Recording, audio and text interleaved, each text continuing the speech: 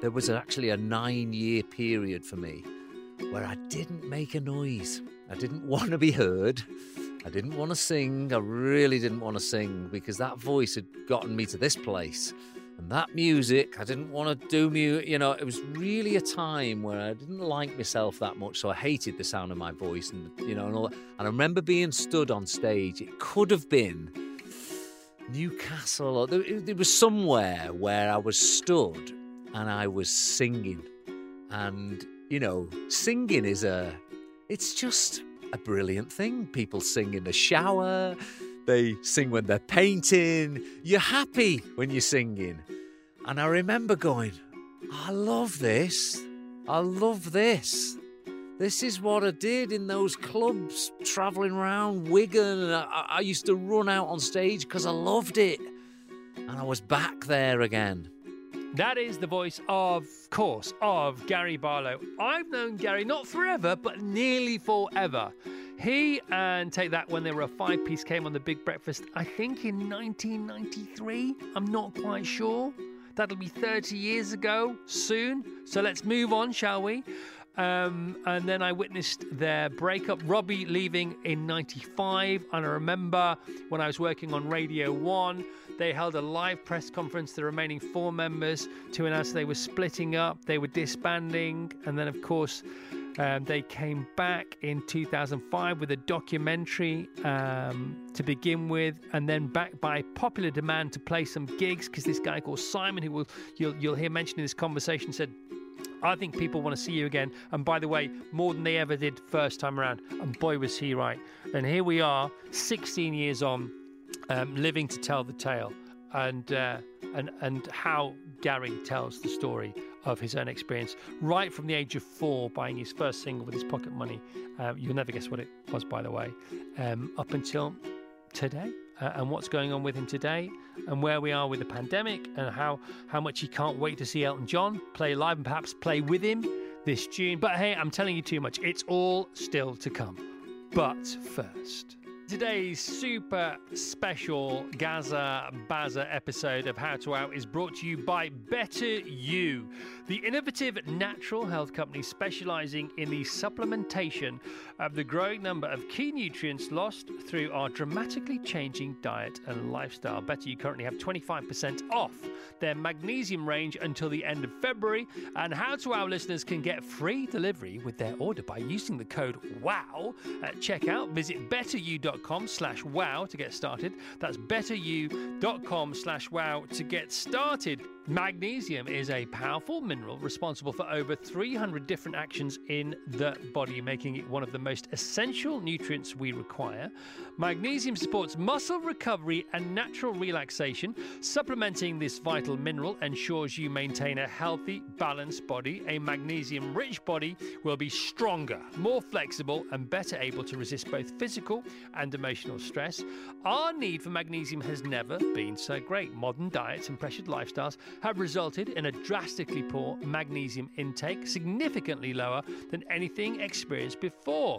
Symptoms associated with magnesium deficiency are, recognize any of these: bone and joint pain, stress, muscle spasms, poor sleep, muscle cramping, fatigue, poor concentration. Please tell me, where do I sign?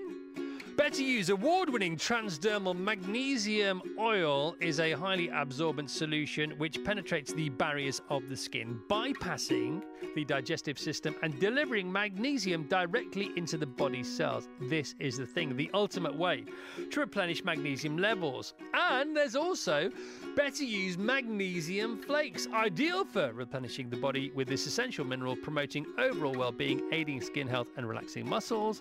When added to a body or foot bath, this becomes the most relaxing way to remineralize. The relatively low concentration yet large surface area exposed makes this application suitable for everyone, including during pregnancy and for children and by those with skin disorders, promoting natural relaxation by soothing aching and tired muscles.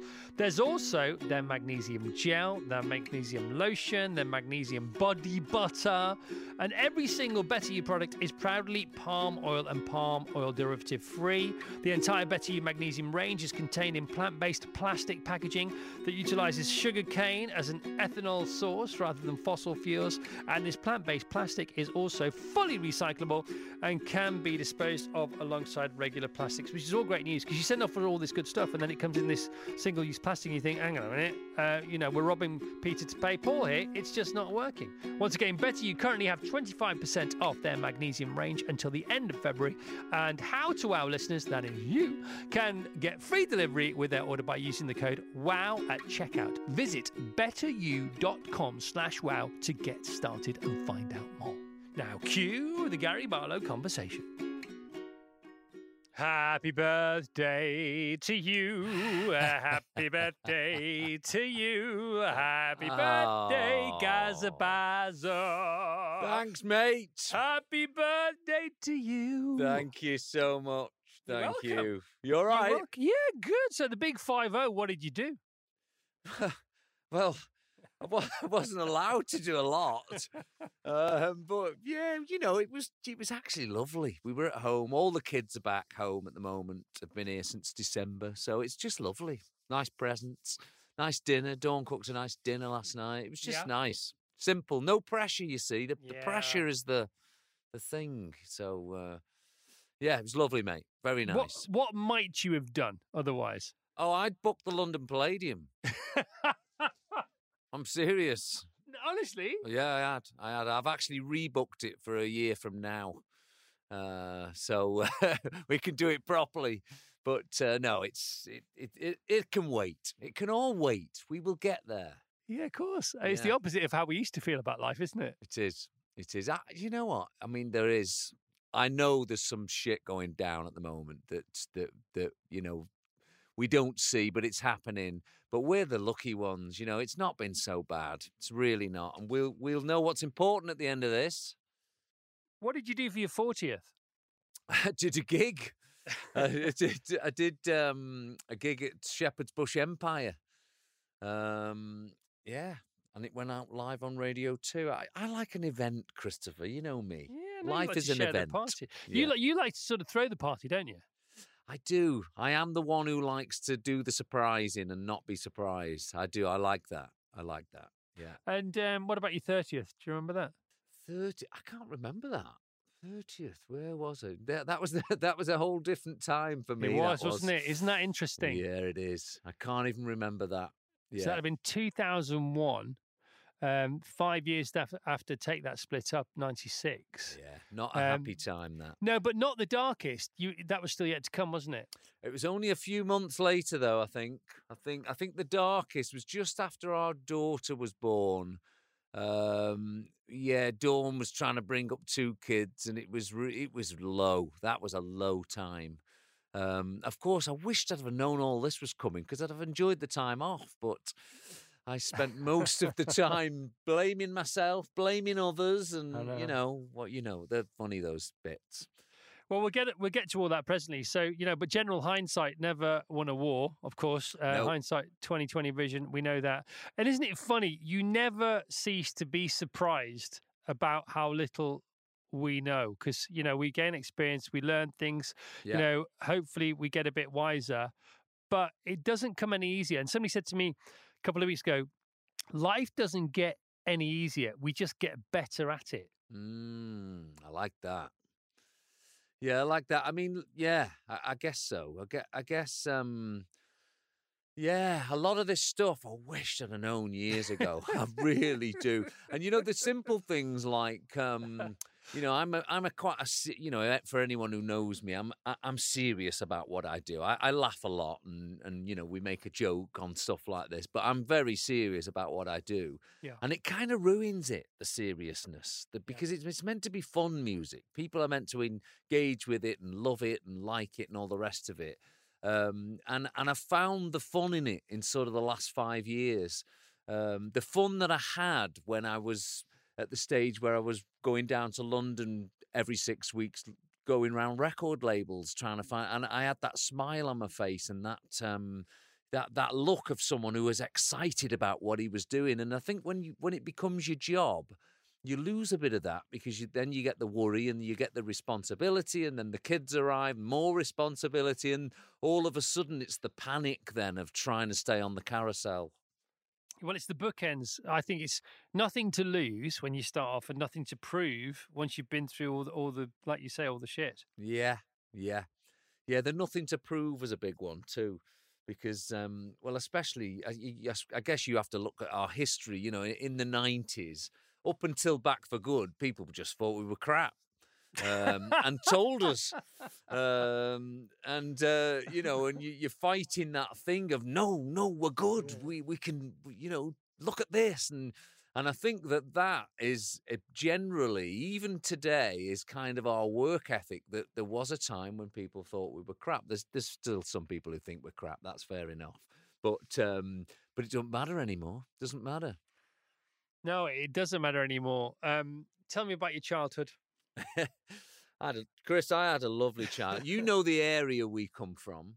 I think it's I used to spend a lot of time dreaming about getting away from that little village I was born in, which is called Frodsham in Cheshire. And it actually, it was one of those things that I think anyone who comes from a small town, I think that you work harder at trying to get out of there than you would work if you were living in Notting Hill from a child and you were already around London. It felt like this big place that I had to work even harder than everyone else to get to. So I had a lovely childhood. I had a very happy mum and dad. They were very happily married for 43 years. Very, very rarely heard an argument. It was a very happy house. I was a pain in the arse as a child. I just wanted attention all the time. You can see where that story's heading. It was good. And then I started getting involved in music at 10, and that was when everything changed for me. That's when all of a sudden I could see I found a passion. I was just crazy, from those first gigs I did when I was 11. I got my first job at 11. A little club in Connors Quay called the Connors Quay Labour Club. £18 I was paid for Saturday night, played for 4 hours every Saturday. And that was it. Once I had that first applause, that's all I've been chasing ever since, I think, is looking out and looking at people having a lovely night to what you're doing, seeing smiles come on people's faces, seeing people sing along to the songs. Once I felt that, that's all I've been doing since, I think, on a bigger scale. But I've done some elementary maths there while you've been talking. So 1982, when you were 11, Yeah. £18 for 4 hours, that's £4.50 an hour. I think that was probably way above minimum wage at the time. So that wasn't a bad rate, pal. Well, do you know what, Chris? Listen, I've never really had any money, and the reason for that is that as I earned the money, I'd spend it on a keyboard, or I'd buy a new synthesizer, or that took over straight away. Was the fact that it wasn't enough to just play the thing that was in front of me. I could hear these sounds in my head that I couldn't replicate on these things. So as the money came in, it'd go out again buying new equipment. And that's how I built a studio up over the years. And that's how I slowly understood the science of music and how it's made. And, and there are a lot of these things, actually. I don't mind saying I was a really excellent pianist and keyboard player until I joined Take That, because once I joined the band, all we did was tour, chase girls, do shows. I very rarely sat at my key, and I kind of lost it, actually. Every tour I go into this rehearsal process, and I really rue the day where I stopped playing because I lost it, and I was really good when I was a young man. But anyway. Well, you touched on something there when you said, I used to hear these tunes in my head and thought, how do I get these on a keyboard? And I was going to ask you, you speak 2 languages because you speak English, but you also speak music. I suppose to speak it in the end, you have to hear it in the first place. Now, for somebody who doesn't, I love music, but I don't have the same relationship that you have with it. What's it like to speak fluently the language of music for those of us who have no idea? You know what? It's unbelievable. It's a beautiful environment because I still put music on and get goosebumps, and I know why I'm getting the goosebumps, but it still gives me goosebumps.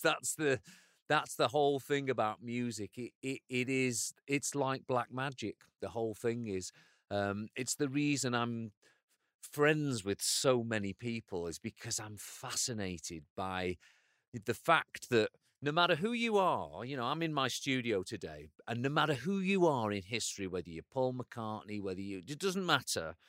Just before I put my hands on the keyboards, I don't know what's going to happen that day. And Chris, some of the times I've sat at a keyboard, it's changed the course of my whole life.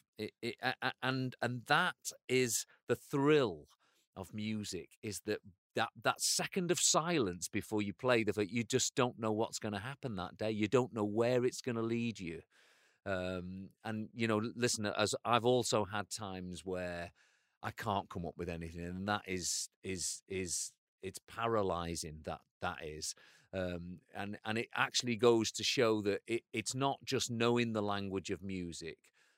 It's looking after yourself and looking after your mental state and keeping your confidence high, because it's confidence and things like that which mean you can open up that vulnerability to go, I think this is good, and you put it down and you create some art that you believe in, and you finish and you polish and all the rest of it. So that all plays a part as well. But it is wonder to now finish the longest answer ever to the shortest question. It is amazing to be in the world of music. Amazing. No. You crack on with these long answers, pal. The less of me and the more of you in this, the better. But we've talked. We both, you know them, and I know them. You know them better than I do. I've interviewed lots of them. The most famous musicians in the world, and you're definitely part of that gang nowadays. And some of them, on a bad day, can barely string two words together. But it's not because they're not being attentive or they're being rude. I've sat in front of someone we both know really well, and he has barely been able to respond to me. And I think it's because he's so distracted by music that's going on in his head all the time. Could that be the case? Is that what happens inside your musicians' brains? Do you hear music? So when you sit down at a piano and you say, sometimes, I'm struggling to write or come up with something, is it because you're not hearing it in order to reproduce it? The question about the reason you sit to write is an interesting one, because it makes different music. That reason does, because I've just done my own album, and what's beautiful about your own album is you're not writing to a script, you're not writing to a picture, you're not writing you're not writing for a band. That's a different writing session for me. When I sit down and go, right, this is my album, where am I going to go? That is beautiful. That is really beautiful. However, it's also beautiful when you go, right, okay, we're a band, we've been around 30 years, where do we go next? That's exciting. Oh, there's this beautiful movie I've just watched, and they want a song for the end. Wow, what can I do? And that's the point where you start hearing things. That's the point where the emotions begin. And until the emotions begin, the music doesn't happen. So that's interesting, isn't it? Yeah, it's a way of it's an expression. Music is. So I'm expressing how excited or how moved I am by a lyric I've just thought of, or a situation that I've been. It's the emotion that drives the music to come out. And then you build on that emotion, you add to it, and you add the colours. And it's a little bit like painting a picture. You start with, when I come in with that lyric or that reason to sit down, it's a pencil sketch, and then you build the colour around it. And you know that process is as artistic and as crucial as the writing of the music in the first place. Every step is. So it is a fascinating one. It really is. So it's emotion, imagination, process, and then sanding it down, nipping and tucking it, and then framing it.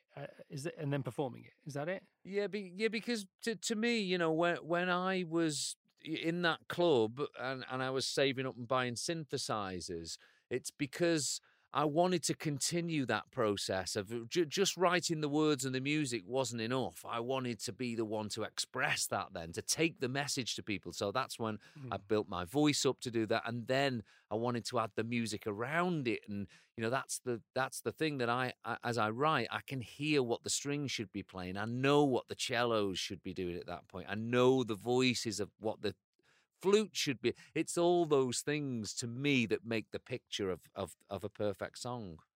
That must be wonderful to have to have all those sort of different subsets in your mind going on at the same time. And can you pick and choose which ones you want to hear before you? It's not wonderful. Ask my wife. It drives her up. Ask my Chris, wife. It drives her up the wall. She went, "I'm speaking, but you're not listening. What are you hearing?" Right, it is a pain. Yeah. It really is a pain.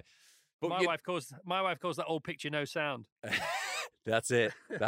I'm not a lot. It is distracting. And the other thing is that when I speak to other songwriters about this, that first hour of being in the company of a new song, it is very precious. Is get the phone away. Don't be distracted. There's so many things that distract us away from music. Yeah. Now is that live with it. Let it be your friend for that hour, because as you're giving birth to this new thing that the world's never seen before, it's just you in it for that hour, and I think it's very precious. And I try and get as much out in that first hour, whether it's the scoring or whether it's the piano voicings or whether it's me putting my vocal down. And I can't tell you the amount of times that I've gone back to a song 3 months later and I can't sing it.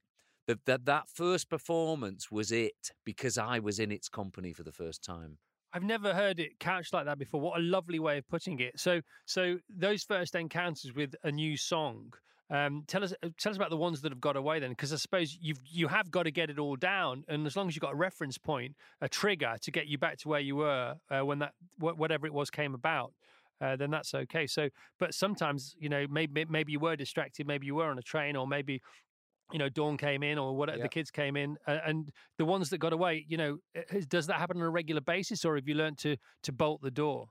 No, do you know what? The actual chase sometimes is as much fun as something landing and it working immediately. I've had songs that I've had for 11 years, 12 years, and you've never found the verse that fit with the chorus. And then one day you do, and you realise that actually, you know what? There's one thing about songs is they don't date. Productions date, drum sounds date, guitar sounds date, mixes date, but songs don't. Songs are always there to go back to and enjoy again. And I'm not one of those people that clear out the drawers and go, "Oh, that was the 90s. I'm not going to do that." I think every moment that you're excited about something, there's a reason for it. So I like that too, where I like it when songs don't happen the same, because they shouldn't. I've got friends who do this as a proper living, where they write every day, and I can't get my head around that, because to me, to be able to write, you've got to live. And the idea of sitting down in the same room playing the same chord, I don't get that. So it doesn't work for me.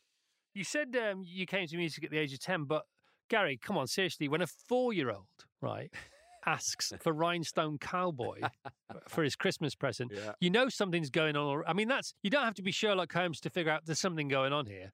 Yeah, I mean, there's a lot. I was lucky because to come back to one of your first questions about a home life, I had parents that loved music. So, my mum at 15 went to the Cavern every week, and she used to go to see Lonnie Donegan, and supporting Lonnie Donegan was the Beatles. So she actually showed me a ticket recently where she had a ticket for the Liverpool Philharmonic, and on this bill, I mean, it was Des O'Connor, Cliff Richard, Freddie Starr. It was the Beatles, it was Jerry and the Pacemakers. This is one show, and the top of the bill was Liberace. There you go. It's the end of the interview. Thank you very much, Gary Barlow. I know. And so that was my house. That was my house. I had parents that loved music, so it was always on. So it wasn't the telly. It wasn't YouTube. It was music, and you had to put your own visuals to music. And I think that was just a great starting point. But also Glenn Campbell, a renowned guitarist, in the world of music, more renowned for his picking than his singing and his songwriting, because he was so good as a session musician and as a musician. I saw him at the South Bank here once at the National Theatre. It was one of the best gigs I've ever been to. But the orchestration, in Rhinestone Cowboy is you wouldn't necessarily associate it with the musical taste of a 4-year-old, but that was in your head. It was the depth, the sophistication of what you were hearing. I remember the first song that I can place listening to on the radio was Obladar by the Beatles, and I must have been 2 or 3. Wow. It could have been by Marmalade, I can't remember, but I do remember hearing that on the radio. And so how come you think you liked Rhinestone Cowboy as opposed to, I don't know, anything else that was going on at the time, which should have been, 1975, so you could have had Pink Floyd, you could have had Boney M, off the top of my head, you could have had the beginning of punk, but you went for Glenn Campbell and Rhinestone Cowboy, and why the heck not? But I wonder why. Yeah, do you know? I'm always. This is a negative too, but like when someone goes, "Are you happy?" All this success. The real answer, Chris, the sad answer to that is no. I'll never be happy. Hey, the album's finished. It's no more. Are you happy? No, because someone else is going to be there next week. I'm afraid. The news is everyone. I'll never be happy, but that's the reason that you do what you do to the extent that the amount of time and effort and passion you put in it. It's because you're never happy. I'm never happy. Is the truth. But then ask me on a light-hearted note. Of course, I'm happy. It's bloody brilliant. I mean, I've been doing this for years. It's fantastic. I still get to do it every day. It's amazing. But to go back to what you were saying. I'm always never happy with. There's always something else out there that's bigger, and that sound to me was bigger than all this English stuff I was hearing on our record player. It was Americana. It was big. It was that world of movie stars and Glenn's guitars. It was just like something bigger there, and I dreamt it and loved it, and I didn't know why I loved it. I just did. That's a great answer, because it's about being lost in a sea of sound, isn't it? It was different. It was something that sounded more expensive and wider, and just but there was something about that record that just for me caught my ear more than She Loves You. Yeah, no, I get it completely. And we had Gary Oldman on the radio show a couple of days ago, and he was comparing accents because he's brilliant at dialects, and within the acting industry, other very, very well-known actors always cite Gary Oldman as, no, he's the man. If you want to nail a dialect, really? And he says that when he's trying to understand the sort of foundations of an accent, he goes back to where the accent's from and the geography of where it is. So, like, Texas is hot and it's sweaty, so it's going to be a hot and sweaty and languid accent because I'm thirsty. And if you think about Rhinestone Cowboy and Glenn Campbell, and you think about the geography and the rolling hills, and West Virginia, and that feels does. The song feels really like does. where it's from. Yeah, as a young kid, who knows what's gonna. I mean, this is the magic and power of music, isn't it? There's something for everyone. If everyone liked one thing, wouldn't it be boring? And there I was just loving that sound. I played it to death. I don't think the 45 would even work now if I had it. I played it to death. Yeah. Did you ever meet him? Did you ever meet Glenn Campbell? Never met him. Yeah, and I've referenced his songs so many times. I mean, if you think about my songwriting, it's not far away from. It's actually I've been so influenced by sort of Southern America throughout my life, Nashville, and it's a place I've never really spent much time, but I've always been very influenced by it. I'd love a Barlow Nashville album. That'd be cool, wouldn't it? No, I'm serious. It would. There's nothing I'd love. I know a lot of people like James Bay and stuff, and he's always in Nashville. He's like, you should get out here. And I think, yeah, I should. I should spend some time there. You can't do everything. No. But for a keyboard man, you're a big fan of the strings, aren't you? Because that, like you say, that permeates lots of songs that you're involved with. Yeah, I love I love the orchestra. I really do, and I've kind of grown into it as well as I've got older. I've finally last year did the record I've always dreamed of having a big 60, 70p. I love those sessions. Yeah. It's just thrilling, and here we are in a time where we're not allowed to be close to one another. There's nothing better than being in the middle of Abbey Road and shoulder to shoulder, because they have to be. They're musicians. They tune off one another. They find their rhythm from one another. It's just the best thing ever. People playing together. Well, they're a collective musical instrument, aren't they? They have one each anyway. Each one of those has strings, or if it's percussive, it has sticks, or the harp, or the horns, or the brass section. But then together they become one instrument as well. So it's lots of organs within one big organism. Yeah, and I'm looking forward to the end of the year. We've got these tour dates, which I really hope we can do. But I mean, our industry's had a battering, and I just want to fill the stage with musicians. I've never toured with an orchestra before, but I'll be getting as many people up there as possible. Yeah, you said that when you started to write musicals a few years ago, almost 10 years ago now, you looked down at your piano and you suddenly realised there's 88 keys to play with here. Does that suggest that you were bracketed because of a more popular music songwriting sort of regime that you had, that you were sticking to the middle of the keyboard? Well, when I joined the band, so I was 19 when I joined the band. I mean, I was like, I could fluently read music. Like I said earlier, the playing was it was really good, and I kind of, as I started to learn how to be a pop songwriter, and I realized it was about editing. It's about editing away that sort of, I daren't say dumbing down, because it's not. Pop music is anything but dumb. The genius of pop music is when it's simple, and I had to learn that. How to be simple. My way of impressing people was playing 50 chords in a second. Look at me, everyone. Here he is slinging chords at the audience, and they loved it. But pop music's about making people feel something, and feeling something. It's like the best idea in the world. You can tell people in 5 seconds and they go, wow, that's amazing. A Rubik's Cube, that's just and it's like that with music. So I had to learn that. And it wasn't until I started doing musicals that all those skills I'd had in my locker room for years and years, and they'd gone unused, they suddenly came out to play. And it was actually lovely. It was lovely to be back in that world. Hey, everyone, we'll put a key change there, and things I hadn't done in years. It was lovely. All the time in the world, and all the keys on the keyboard to play with. It. But you go back to the birth of pop music, whether it's Chuck Berry or whether it's them. The Beatles inspired by Chuck Berry, and there were lots and lots of songs, and they were very short and they were very energetic. And do you think that had anything to do with the circumstances at the time? I.e., recording wasn't cheap, nobody had any money, so it's get down as many songs as you can.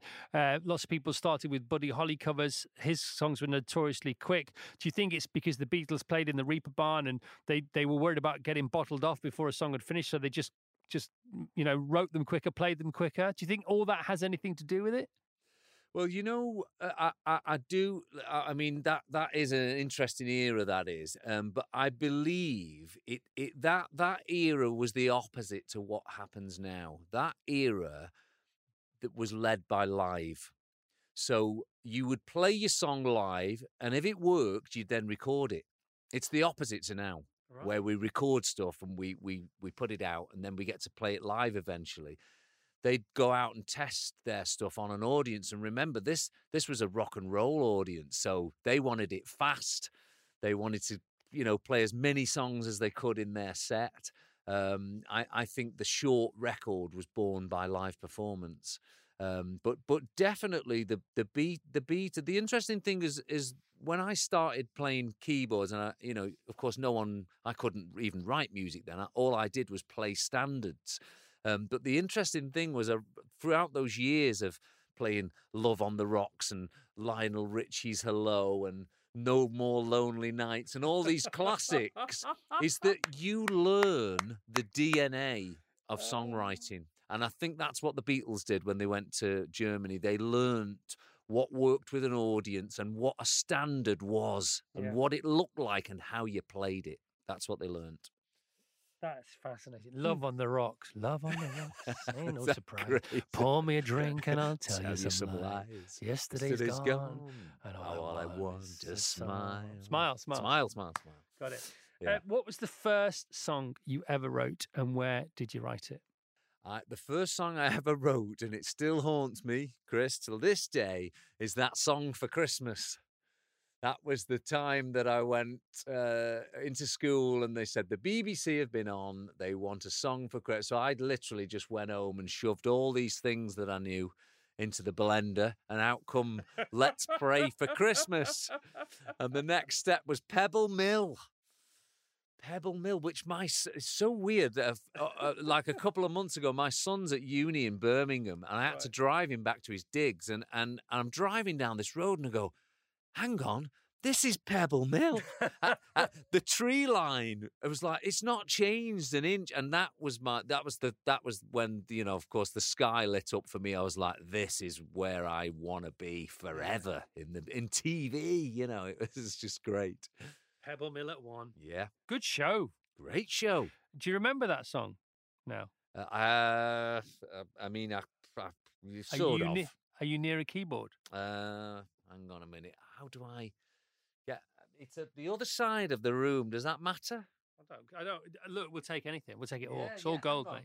Well, listen, I'm not going to hear you for a second because I've got to take my earphones off. So just no bad thing. Just I'm coming back.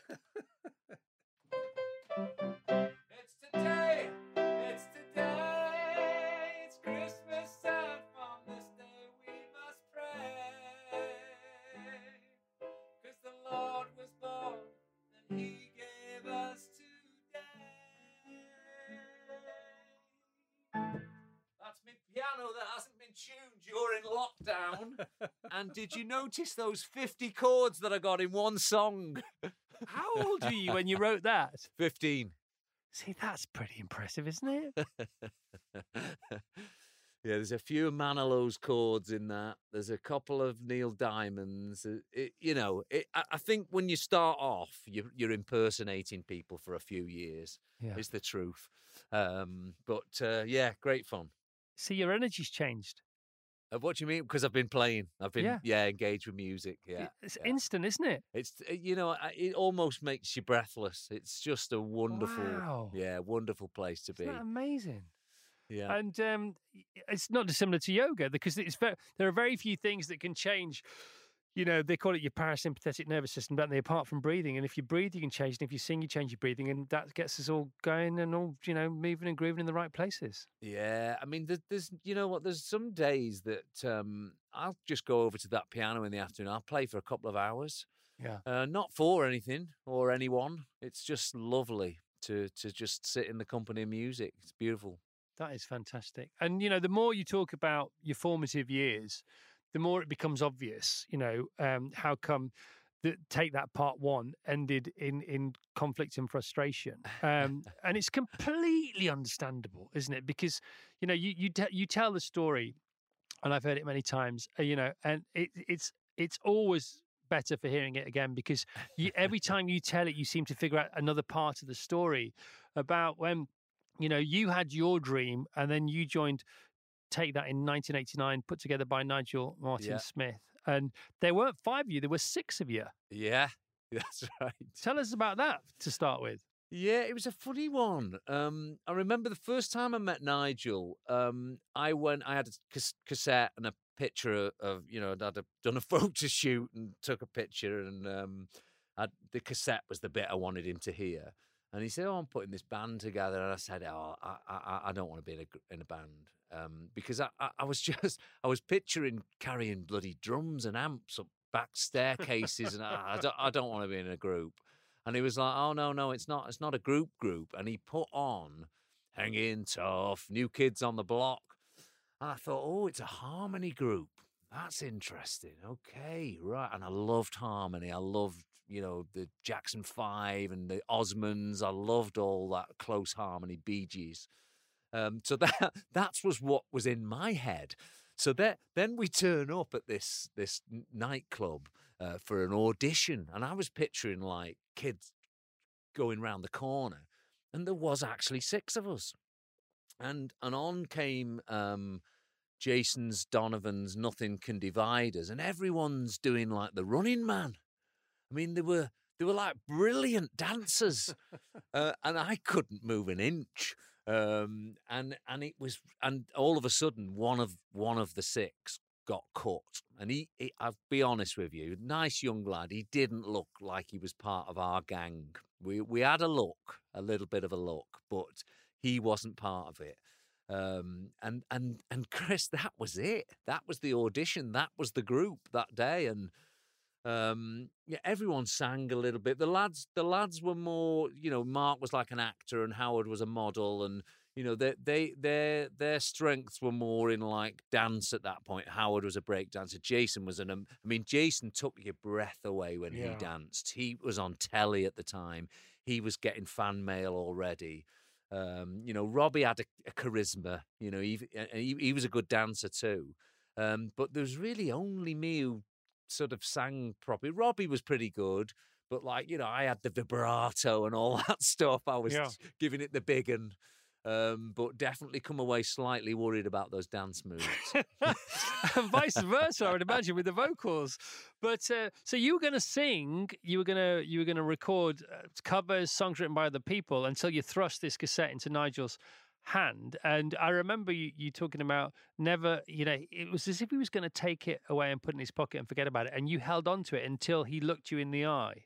Well, he always said it took him aback with me. He said, when I met you, he said, I couldn't make up my mind about you until you handed me the cassette. And rather than him taking it, I kept hold of it. So he had to pull on the cassette. And I just looked at him and said, you will listen. I was so passionate about this music I'd written and recorded. I was like, this guy, he seems important. I want him to hear it. It's not just enough to hear me sing. I want you to hear my music. And so he did. So, by the time I'd got home, went back to, I'd parked behind Kendall's, drove home, got back home. By the time I'd got home, which was about 40 minutes, there's 5 messages on the answer phone, and it was his office saying, "Will you ring Nigel now?" And he'd listened to the tape, and said, "This is changed. I now want to build a band around you and your songwriting." And that was really that was the day I thought, right, this is it now. This feels good. And he had his doubts that it was you all the way. He obviously, you were on the demos as a vocalist, but he said, he asked who helped you with these. Yeah, because at this point now, I'd earned me 18 quid a night playing in the clubs. I had a pretty good system. I had at 15, I had a computer that was making music, it was very early on. I had a couple of great, expensive keyboards, the sort that you'd see on Top of the Pops at the time, Depeche Mode and all that. I had all this clobber in my bedroom, and it was sounding good. It was really sounding good. And he was like, right, great, brilliant. Who's written the songs? You and who? I was like, no, just me. Okay, well, what about that music, the backing, the drums? Who's done that then? I was like, me. It's in my bedroom, all this stuff. He couldn't quite believe that it was all just coming from my little place. So, that made me happy, that did. It's incredible. I know you've talked about Vince Clarke on Top of the Pops before and Just Can't Get Enough, and him simply standing in the corner, and you think, God, it's me, the energy and the originality that's coming from that keyboard or keyboards. I just want to be him. Let's just fill in, give us a bit of jam in between the Vince Clarke and Glenn Campbell's sandwich. Who else were you listening to? Who else did you like? Oh, I love Duran Duran. and I love Spandau. I mean, they looked the way I wanted to look, you know. And I think the big, you'll love this actually, because the big moment, I'm in this village in Frodsham, and I'm like, I'm getting nowhere here. And I remember turning on, like 16, 17, turning on Look Northwest, and on was this new guy. He's from Newtonley Willows, and he's got a single out, Rick Astley. And do you know what? I loved it. I loved the song. I thought he had a great voice. But more than that, it gave me hope.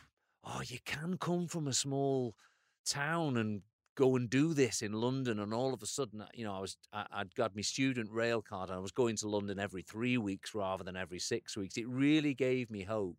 But when I met Nigel, he had a gold disc on his wall and all this stuff. And I thought that this is it.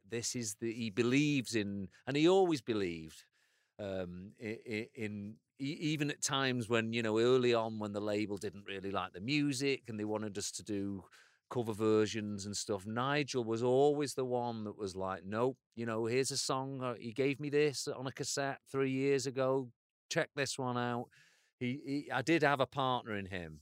And whose was the gold disc on his wall? It was for an artist called Damien, and it was the Time Warp. I remember that. It was Stock Aitken Waterman. Yeah, I remember that. Yeah. So 1989 to 1992, your first hit was 92. Is that right or not? I think so. It was the first one that was a hit was Only Takes a Minute Girl. We'd had a couple fluttering around the late 40s, early. Yeah. But Only Takes a Minute Girl was our first song, and that got us on to Top of the Pops. That's not overnight, is it? That's a good couple of years. Yeah, I mean, it took us that long to figure out, because the other thing is that you can't just look at the group at that time. You've got to look at what's going on, and you've come out of Jason and Kylie, Stock Aitken and Waterman, where it's, every song's the cover of smash hits. All of a sudden, no one wants that. And you've got Faceless Dance Acts. By the time we were coming around, magazines like Smash Hits and even Going Live and stuff, they were like, at last, a band that we can put on the cover. That they'd had this whole backlash to image and pop music that, it was like, don't do that. It's out of fashion, but it was like we were getting people begging for, we want that band on our show. So we were getting all these TV shows before we had the hits. All we needed at that point was a hit because we had everything else. Yeah, it's interesting, isn't it? So it's a gang. That's it. It's the time you have to look at as well. And that early 90s thing, it was changing. Music was changing. Yeah. Because I remember talking to Andrew Ridgeley a couple of months ago about his book, which was fantastic, and I was so surprised that Wham only lasted 4 years. But if you think about your chronology, if you sort of park the first 3 years, 89 to 90, to the end of 91, yeah, and you say you only started having hits in 92, and you were pretty much done by the end of 95. So that's yeah. 3 to 4 years as well. And again, just thinking about that really surprises me. Does it surprise you looking back?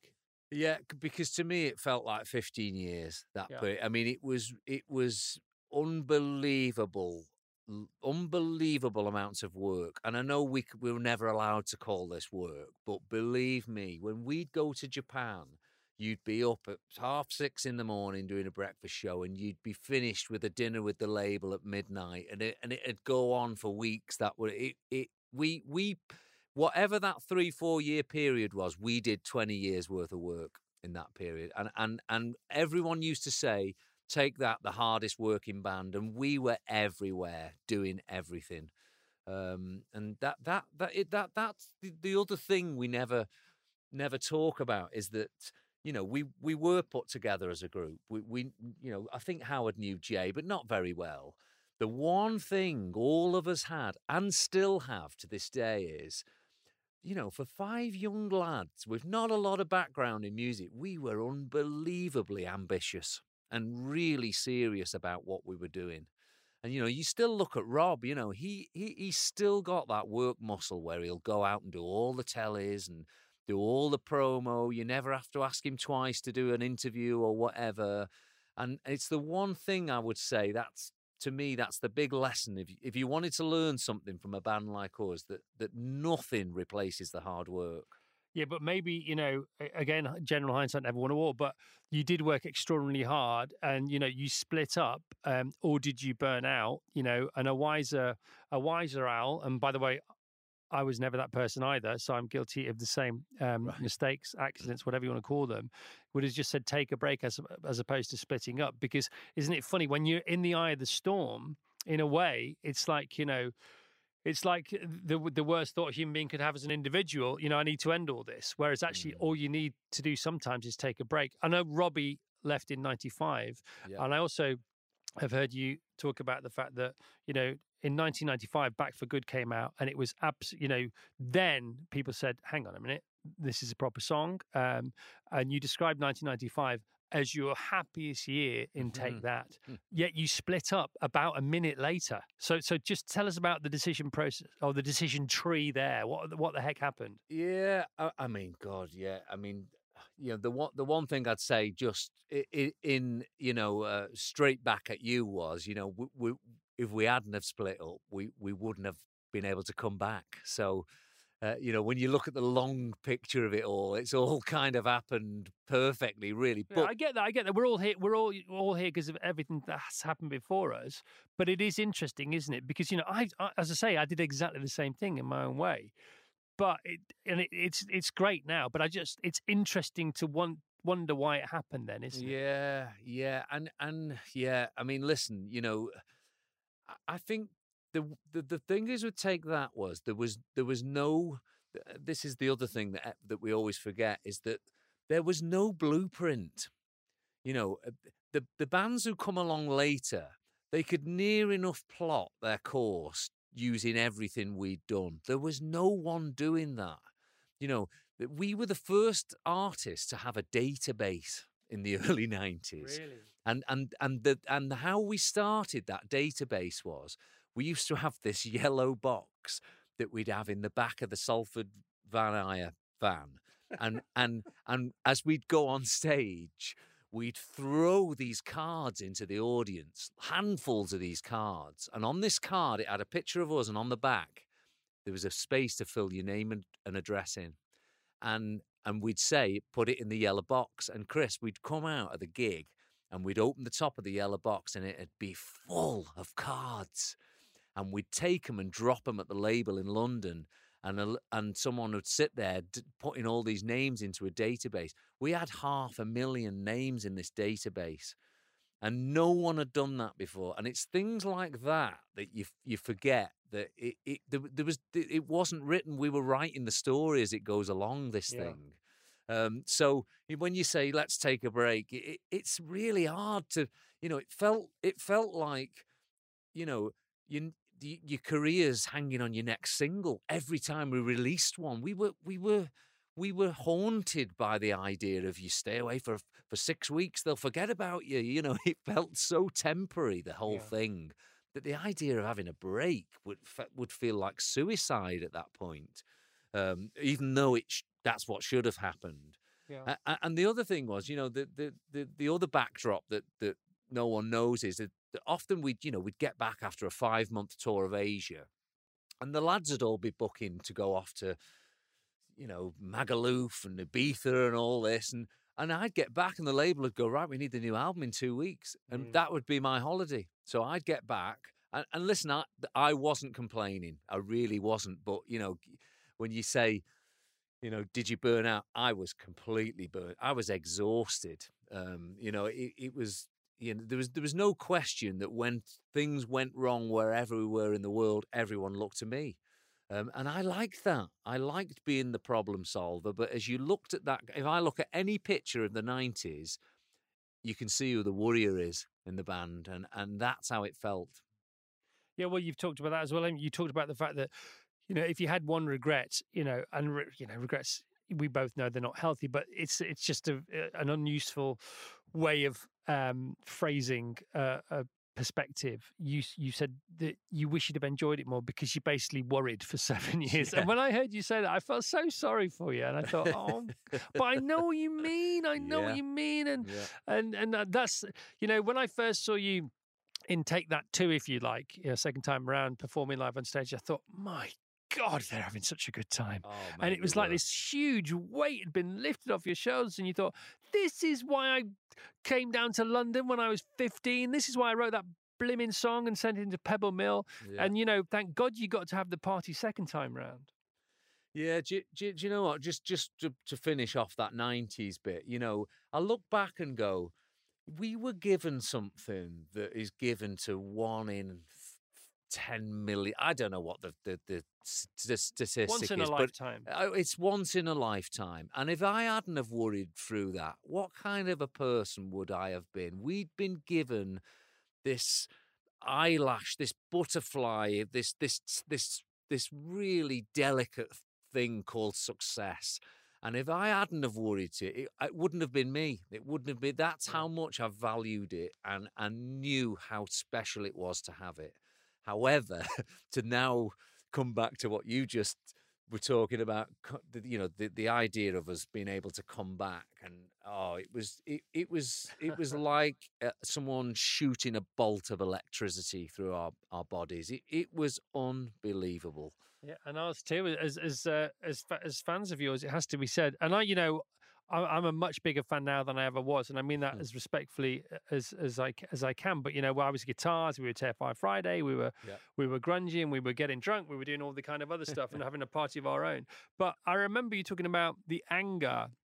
You used to get angry, and I thought, was it anger or was it frustration? Because you have said in the past, I used to be on my own and everybody else was down the pub, and the pressure's on me to write the next single or album. And, I felt like nobody cared. And I thought, is that the right phrase? Did you feel like nobody cared, or did you feel like nobody understood? Yeah, it's a tricky one. It's a tricky one. There was no question that I mean, this answer could go on for days, by the way, but there's no question. I was slightly different from everyone else. I was, and I would say you've been around us. The one thing I always say about our group is that on the whole, we're a really unusual group because we get on well. And it's me, Mark, and Howard now mostly, and that is a dream. I mean, it's just like the happiest touring outfit you're ever going to meet. But those days it felt like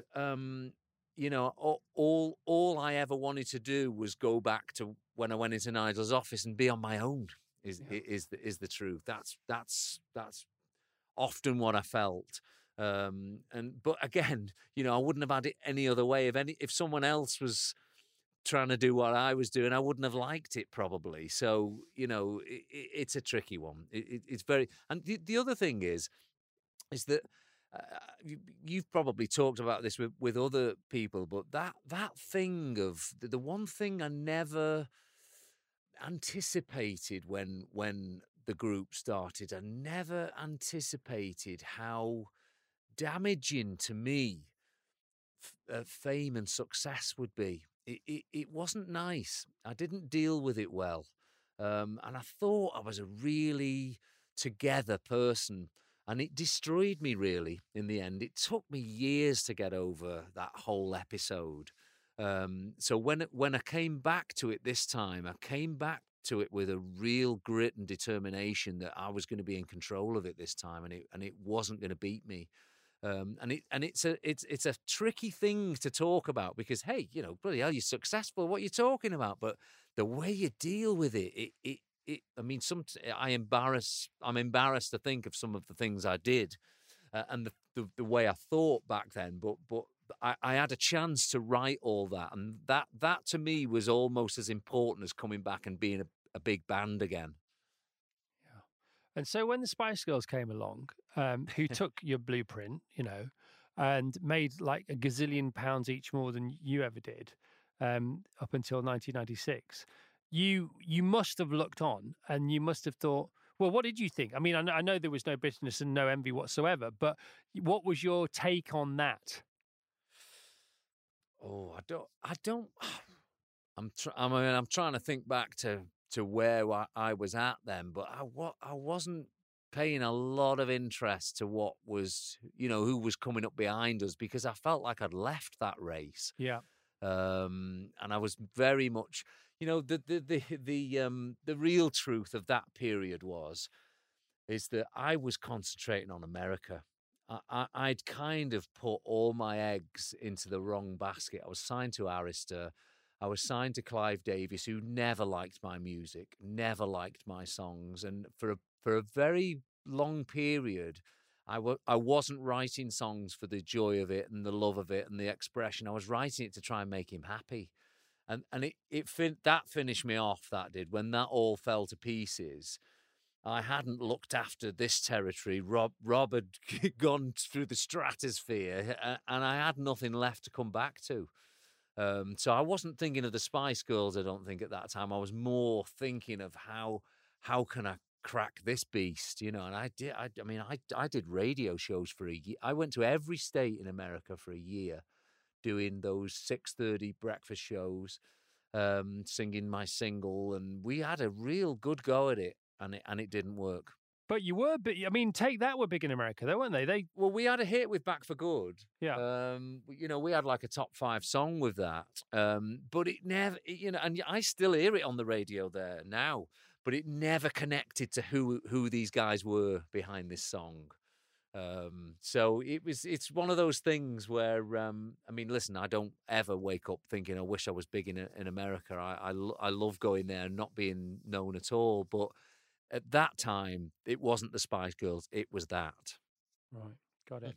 So, you're in the wilderness. Are you back in Frodsham? Did you stay up north? You know what? I did. I went home. That little town which I was trying to escape from. I run back to, and it was the loveliest place on earth for a few years. It was a safe haven. Right, and so the phoenix starts to rise from the flames. Was it as a result of the documentary in 2005? Is that where it all began? Yes, it sort of was. That a few things happened at the same time. Our friend Simon Moran had heard about the re-release of an album, right? And that and this documentary idea, and he'd come and gone. I think you guys should consider doing a tour. And we were like, what? We were just like, we were all beat, we'd all been, none of us were in the place where we should be on a stage at that point. And that's when those talks started happening. And piece by piece, the success of the album, the success of the TV show, these little things happening were making us feel better and giving us little inches of confidence. Yeah, that confidence game again. Mm-hmm. Before we get into part 2, Gal, do you mind if I just get a glass of water? I just want to pause. Okay, 1 second. Sure. Can I get a cup of tea? I can't get you one from here, but I'm sure you can get one from here. No. I'll get my own. Just give me... Let's have a 60-second break, shall we? 60 second, yeah. All right. Okay. Cheers. Bye.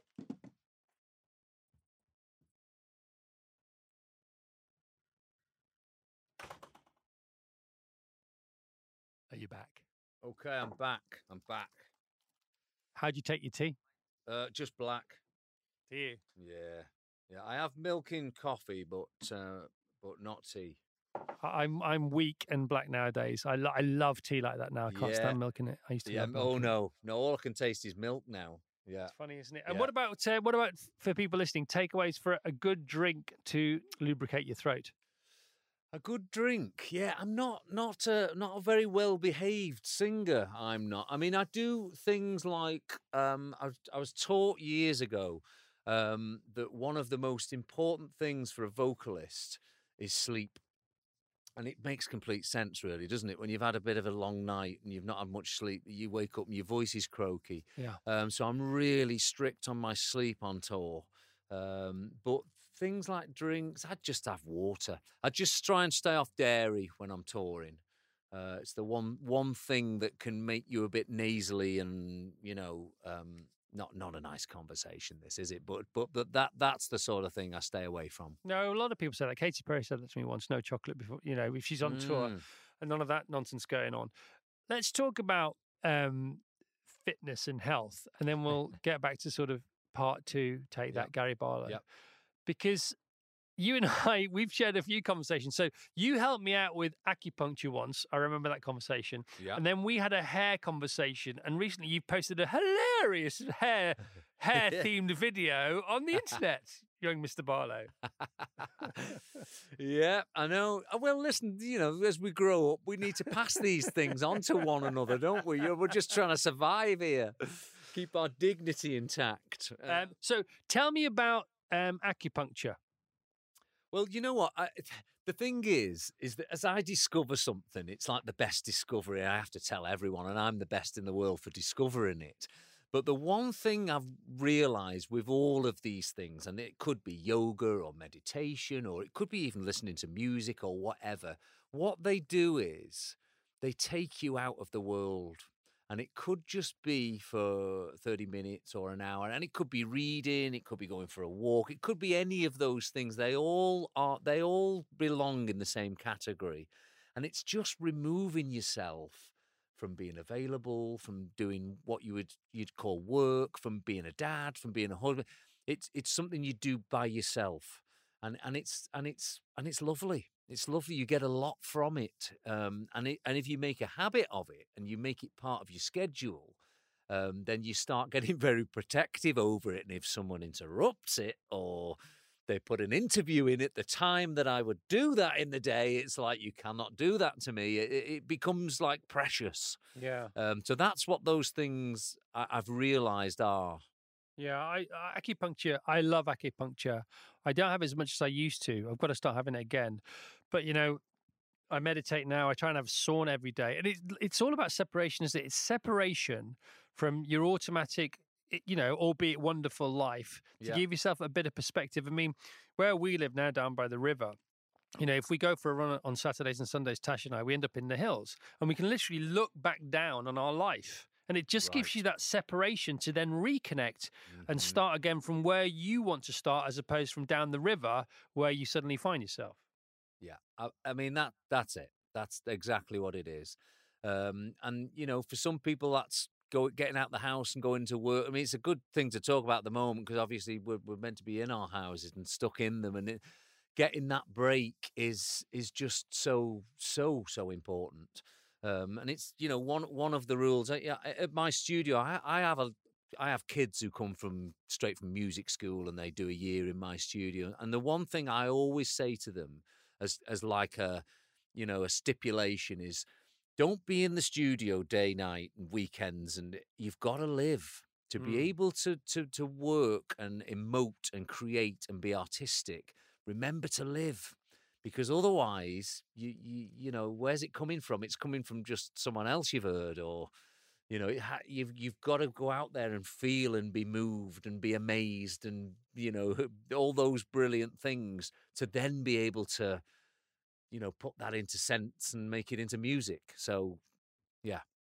The more you talk, Gary, it's wonderful to hear, because there's the laws of attraction principle, which is deal in abundance and not lack, and don't cling but just let go and wait for more fuel to come along. And it's funny, isn't it? Again, you can't there is no fast track to this. You just have to wait, and you have to experience things, and then you have to learn from them, and then you have to reflect on them. But hearing you talking about kids who sort of go on this bespoke Gary Barlow studio scholarship, and then you sharing your time with them, which is very Elton John-esque as well. When did you begin that? How do kids get to benefit from that? Well, my main engineer has been with me for 17 years. And he went from, he has a fabulous story actually, is that when he first arrived, he was literally just answering the phones. We needed, it's a building, and we have people coming through it. Very important meetings go on there. So I need people who'll get people drinks, and who'll send files and do backups. There's a whole workload that goes with having a recording studio. So he arrived, and all he was doing was answering phones. Now, if I fast forward 17 years, he's produced my last album. He mixes all of the Take That tours in 5.1. I mean, he is, now this 36-year-old genius. He's one of Apple's beta testers. I mean, this guy's done unbelievably well. So I find these people from being recommended or whatever, and take them on and give them a thrashing and send them out into the world. So What a wonderful thing. How many kids have come through that sort of schooling? I've got 3 there at the moment. There can be sometimes only 2. And I'll be honest, I'm not a good boss. I don't want to be a boss, so I'm not trying to build this big business or whatever. But I do need hands on deck. When I'm in the middle of a film at the moment, and it's a lot of organisation. Even sending bills for musicians to be. There's a whole infrastructure that goes on around what this beautiful thing we do that needs taking care of. So I need hands on deck. So yeah, that's what that's about. So just back briefly to the fitness. So, because people, do you have any takeaway tips? Because sometimes you have to get to sleep. Some people are blessed with being able to do that naturally. I'm definitely not one of them. I've just started wearing an eye mask. I've tried to make January this year my month to master sleep. I've got to say, it's actually going pretty well. What about you? What about you in sleep? What about you in nutrition? Yoga you've touched on. Yeah. Breathing exercise. Just give us some of the gold that you have discovered over the years, because you've had to. Yeah, I know. I feel like a lot of the times, you're flying for 12 hours on a plane somewhere, and you land, and you've got to go and be on a breakfast show with your face and your voice and all the rest of it. So I've definitely got some skills over the years. I find that I've got a little thing for breathing on my phone that I use quite often. It's more about the sleep for me. The sleep is the real key thing. So I do things like having a bath 45 minutes before going to bed. So your body naturally brings its temperature down, which gets it ready for sleep. That gives me a good night's sleep. I always try and. That thing where if you leave a job half done before you go to bed, all you do is think about it all night. I try and top and tail the day. So there isn't anything. I'd rather do an hour in the evening than have it run round my head all day. So it's just things like that, knowing, which things matter to you that are going to play on your mind. And trying to have a nice clear head before going to bed. I've done that. I'm going to sound like a weirdo now, but I had a lot of success with those ridiculous blue blocking glasses. I don't know if you've tried that. No, I haven't, but I've heard about them. And there's that and amber light, isn't there, as well? Yeah, the only reason I really have tried to not advertise it or even do it in the company of people is I don't like the ridicule, to be honest. I'd rather have a bad night's sleep than the ridicule. But honestly, that works because let's face it, we like to watch box sets before night. We check our phones. We're getting a lot of blue light just living in a house. Yeah. And that can you can get to sleep probably much faster using just that technique. So, what kind of yoga do you practice? You know what? There's a couple of people I follow and subscribe to. And yeah, it's very basic. Again, it's something that I think I've gone. If we'd have been doing this interview 10 years ago, I'd have been like, Barry's boot camp. If you don't come out dripping, you're worth nothing. That's now I'm like, I want to be a little bit nicer to myself. The stretching is something I think stretching's more important for me than exercise. Barry's boot camp in Los Angeles. Did you ever go there? I've never been there, but I would really. But well, as you probably know, I spend about a third of my year in Los Angeles for work and a bit of holiday. But I love the spinning and all that stuff. It just feels better there for some reason. Soul Cycle. So I love Soul Cycle. Sunset. I love Soul Cycle and Sunset. I'm more towards the beach, but there's all that down there as well. Yeah. So stretching yoga. A mate of mine who's just recently done very well, God bless him. And I said, so what are you going to treat yourself to? And he's treated himself to a full-time chef. And I'm like, that's interesting.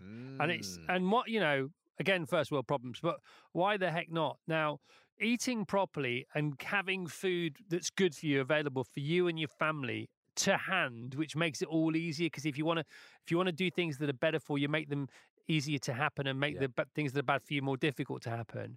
Where are you with food on a regular basis? Because I know your regime is pretty strict, and you're all the better for it. Are you still gradual and often? Yeah, I'm very strict on myself. Everyone always says, "Oh, you're too strict," but it's slightly more. I don't want to bring the conversation down here, but if I eat too much, I feel depressed, and it takes me back to, it takes me back to the years where I used to eat and eat and eat till I was in a coma, and then enjoy, chucking it all back up again.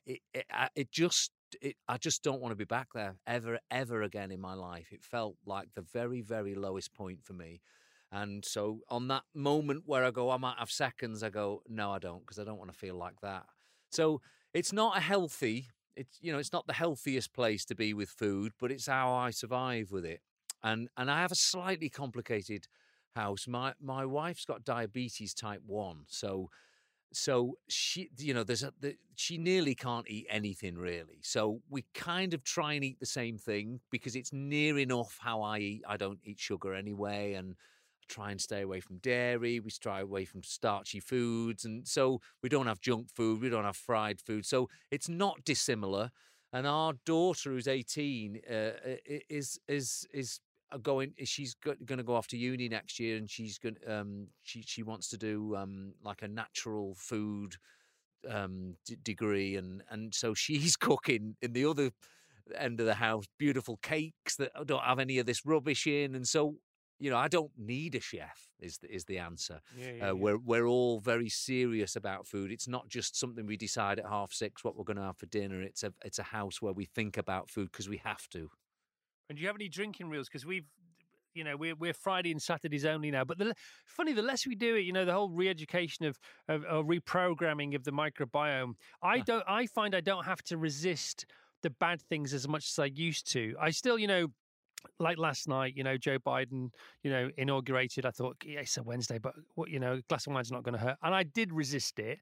But then come to Friday, which I really look forward to, a cold beer around 5 o'clock or a gin and tonic, a couple of glasses of wine after that. However, having said that now, sometimes mid-Friday afternoon, I'm thinking, yeah, well, it's going to be fine, but I'm not sort of craving it like I used to. What about you? Yeah, I'll be honest. I think this lockdown's increased my drink. Right. Yeah, I think we drink more often than we used to, but not to a point where I'm worried. I've got to be honest. Again, this is a very strange time that I don't believe we'll ever see again in our lifetimes. We're worried about the kids and the long-term effects that it's going to have on them because it's a very worrying thing, this. I think we're all underestimating the long-term effects of what this can be. An extra drink or two a week, I'm not that bloody worried at the moment. I'm just not. Yeah. There's bigger things to worry about. But in general, Chris, I like a drink now and again, but it's not something I'm worried about. I was really glad to hear a couple of years ago when we sort of reconnected, more than a couple of years ago now, but time flies. Because you famously said to me, I don't really drink. And then, the next time I saw you, said, oh, I love a glass of wine. I'm thinking, oh, good, excellent. Yeah. We can have a chat about this now, which I was quite pleased about. Well, that reflects a lot about what we've talked about. I've just chilled out a bit more. Yeah. I've just it's all right. So that's I think that's a 360 thing for me, that generally most things I know to, just this is fine, Now you had a mid-career crisis, which we could have avoided, both of us, we didn't. But then there's midlife, which you can't avoid. So bizarrely for you, your mid-career crisis may also have encompassed some kind of sort of fast-forwarding to a midlife crisis. But of course, very recently, 50, just 24 hours ago, as far as this recording is concerned. Have you come anywhere close to a midlife crisis? Well, Dawn says my midlife crisis has been these tours we've been doing. where you go out and feel 18 and you get screamed at, and you have people cooking for you and driving you. And I mean, that's a midlife crisis right there, isn't it? So I think, It's yeah, pretty good one. I think that's been it. But yeah, I don't know. I mean, yeah, there's definitely big shifts that have gone on in many areas of our lives in the last 10 years, some bad and some really great. We celebrated 21 years of marriage last week. It's never been stronger. Thank you very much. Good But for it's been a ride, we're a partnership that I'm glad we're here still. We've definitely had a few things thrown at us, and it's not been easy, but we're here, and we're still as in love as we were, I think, the day we met, and we're a great partnership. Yeah, I mean, you feel free to say you're 1,000 times more in love than you were when you met, because you are, and you're a brilliant couple. You're an example to everybody else, and you have faced the most unthinkable of times. And I know that took you a while to talk about what happened in 2012 with your stillborn daughter Poppy, but you specified in interviews, closer to that happening, that you didn't want to talk about it. And then when you wrote your book, you purposely did talk about it, and you've talked about it more and more ever since. And there's a freedom to that, isn't there? And there's an agency to that. There's you allowing yourself to own that. Yeah, it's again, it's one of these.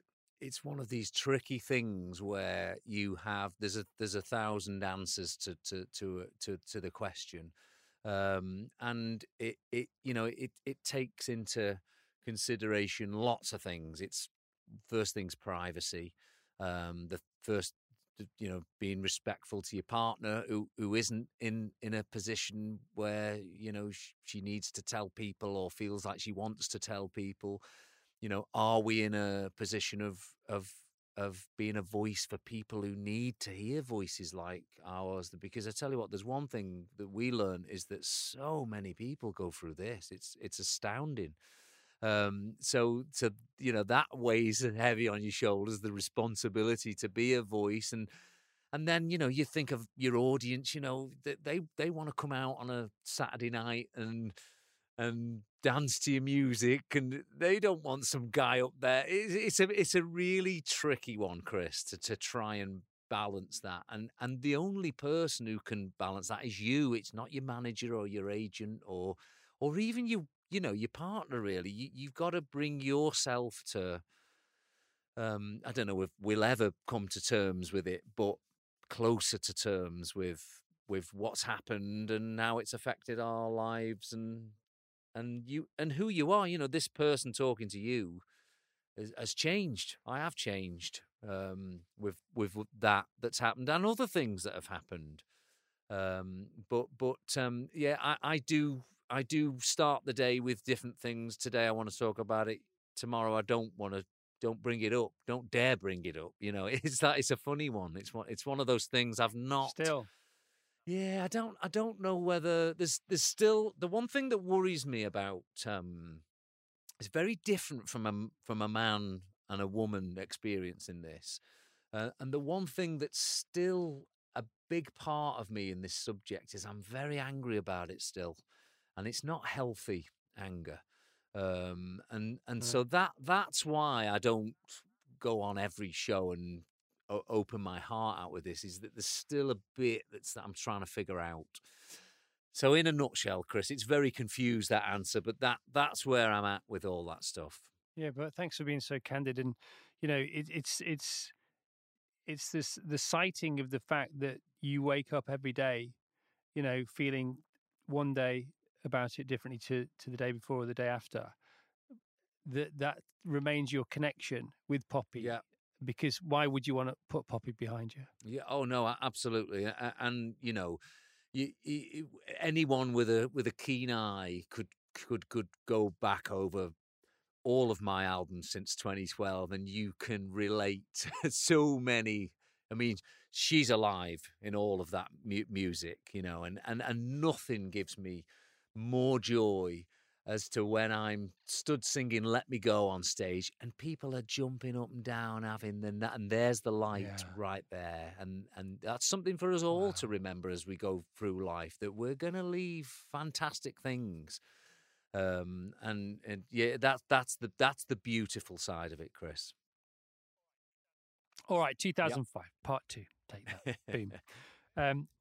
When was the contract? Where was the contract? What was the commitment from the record company and Simon and yourselves? And was it nervous? Was it excited? Was there champagne? Was there like, shit, what are we doing this for again? Or what? No champagne. It was terrifying, utterly terrifying. Yeah. I mean, listen, you're going to get 4 different answers to what you've just asked if you ask the other lads, but for me, it was, you know, this was all I had. You know, it was like, wow, I'm going to take this opportunity and run 1,000 miles with it. And yeah, I remember there was one particular night that you know, we all sort of joined the band again at different points over that first year. But I remember being, this is going to sound odd, especially with everything we've talked about. There was actually a 9-year period for me where I didn't make a noise. I didn't want to be heard. I didn't want to sing. I really didn't want to sing because that voice had gotten me to this place. And that music, I didn't want to do music. You know, it was really a time where I didn't like myself that much. So I hated the sound of my voice and, you know, and all that. And I remember being stood on stage. It could have been Newcastle, or there was somewhere where I was stood and I was singing. And, you know, singing it's just a brilliant thing. People sing in the shower, they sing when they're painting. You're happy when you're singing. And I remember going, oh, fuck, I've missed this. Oh, sorry, I've sworn. Sorry, you might want to get rid of that. I love it. I remember thinking, I love this. I love this. This is what I did in those clubs, travelling around Wigan. I used to run out on stage because I loved it. And I was back there again. And it wasn't about contracts or a big tour date. It was the fact that I'd reconnected with a big part of me. It was like a limb, this thing, music and performance. And it was back. And it felt beautiful. And there was a lightness to it, wasn't there? Because, you know, you look up and I've seen you on stage, you know, and your eye line is above the horizontal and you are literally looking up to the stars. You know, and that is palpable. You know, as an audience member, you can feel that, you know, especially now as a 3-piece, you know, and I love 3, don't you? Three is the magic number for so many different reasons. You know, it's triangulated, it's a pyramid, it points to where you want to go, all these different kind of things. But when, you know, and you can all have a go in the middle and you can all have a rest as well, which is really important, isn't it? But of course, second time around, bigger, better than ever, deeper than ever, more sophisticated, you know, more elaborate, more elegant, you know, take that, you know, proper. It's no, you know, we played Prey on the radio this morning, 29 years old. That is a fantastic song, fantastic song. And that was Take That first time round. But second time round, different ball game, different formula, different chemistry lab, different ingredients, different alchemy going on, you know. When was the first time on stage? Not that you played, but you thought, you know, I'll use the word now. Fuck, this is so different to the first time. Yeah, I know. It was that first tour back. I mean, I remember that very first show we did where we were all. I mean, I couldn't remember the last time I'd been nervous about doing it. I just don't get nervous, and it's not because I'm a know-it-all. It's because it's just so natural for me to sit and play and sing and stuff. So I don't really get nervous. We were shitting ourselves going out backstage. and I remember we kept saying, is it too late to not go out? It was so, we were in such an unbelievably bad place as people about to go on a stage. So that show, Chris, that first show, it went by in about 5 minutes.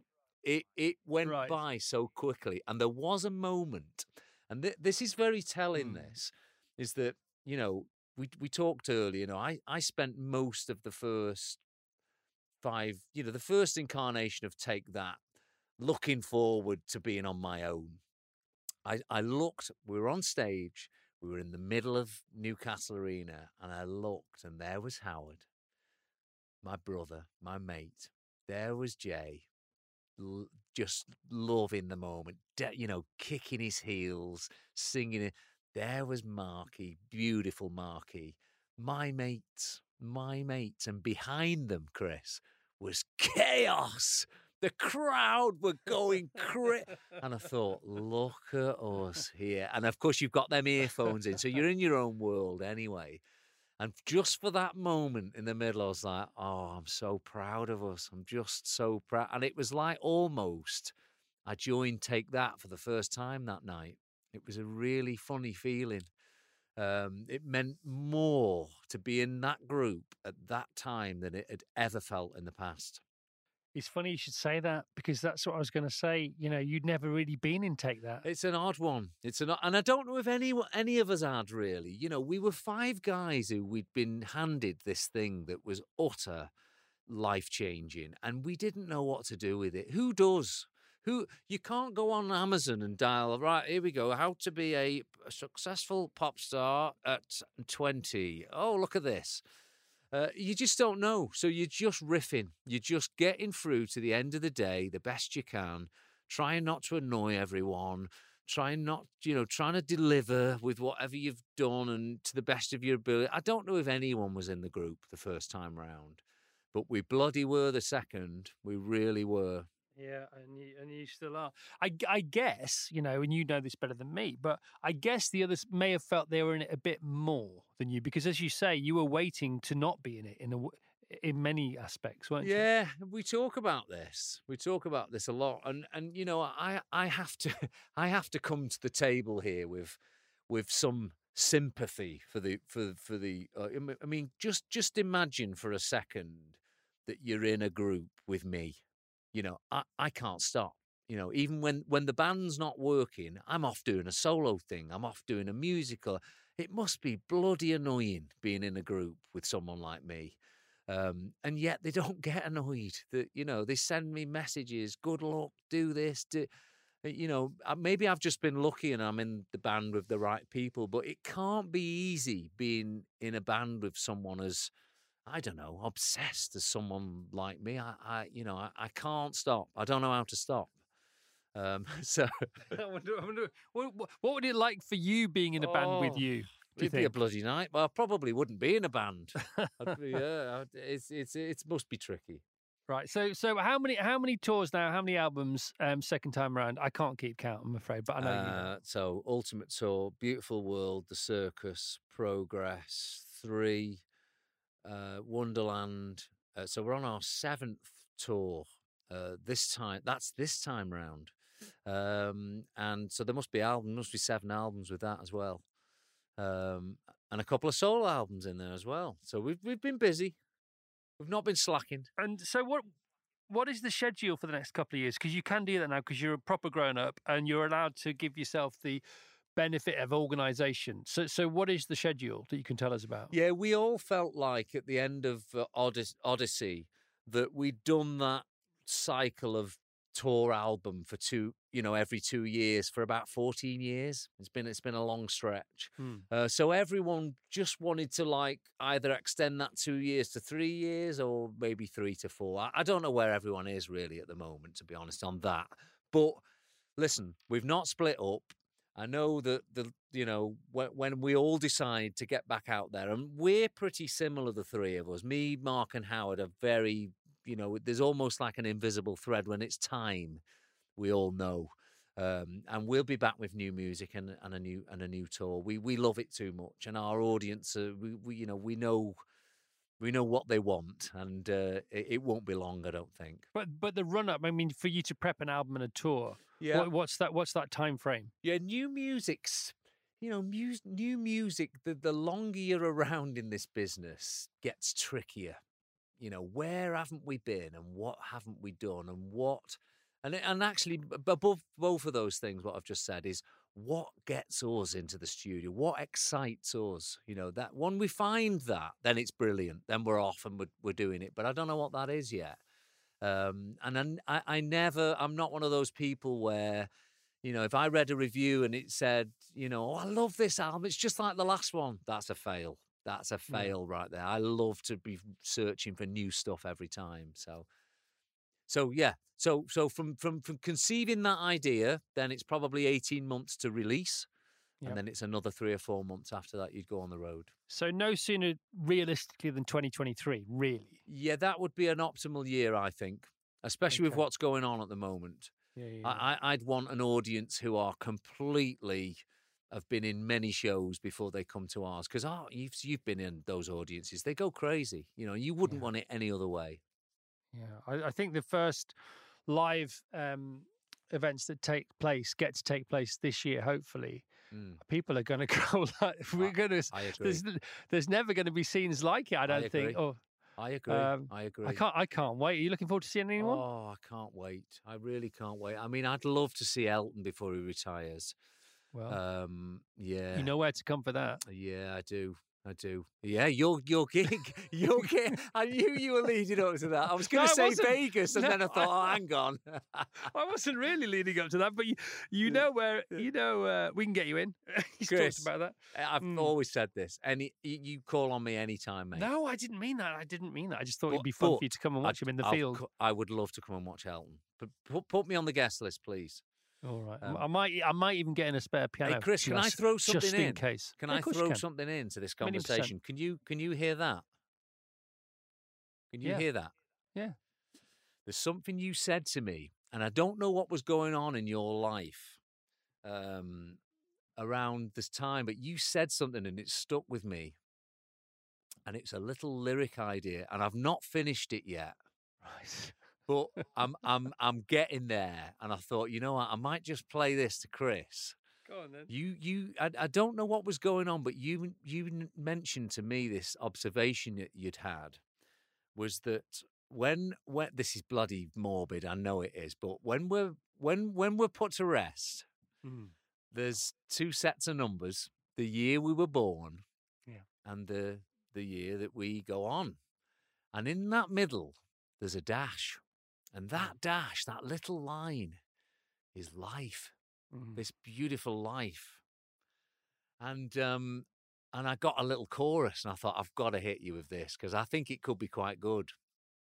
Are you serious? No, honest, mate.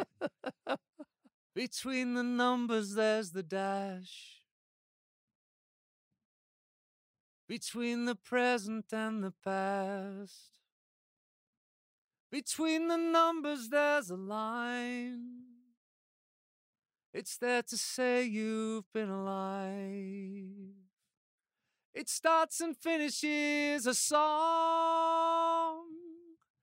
Stop to blink and it is gone.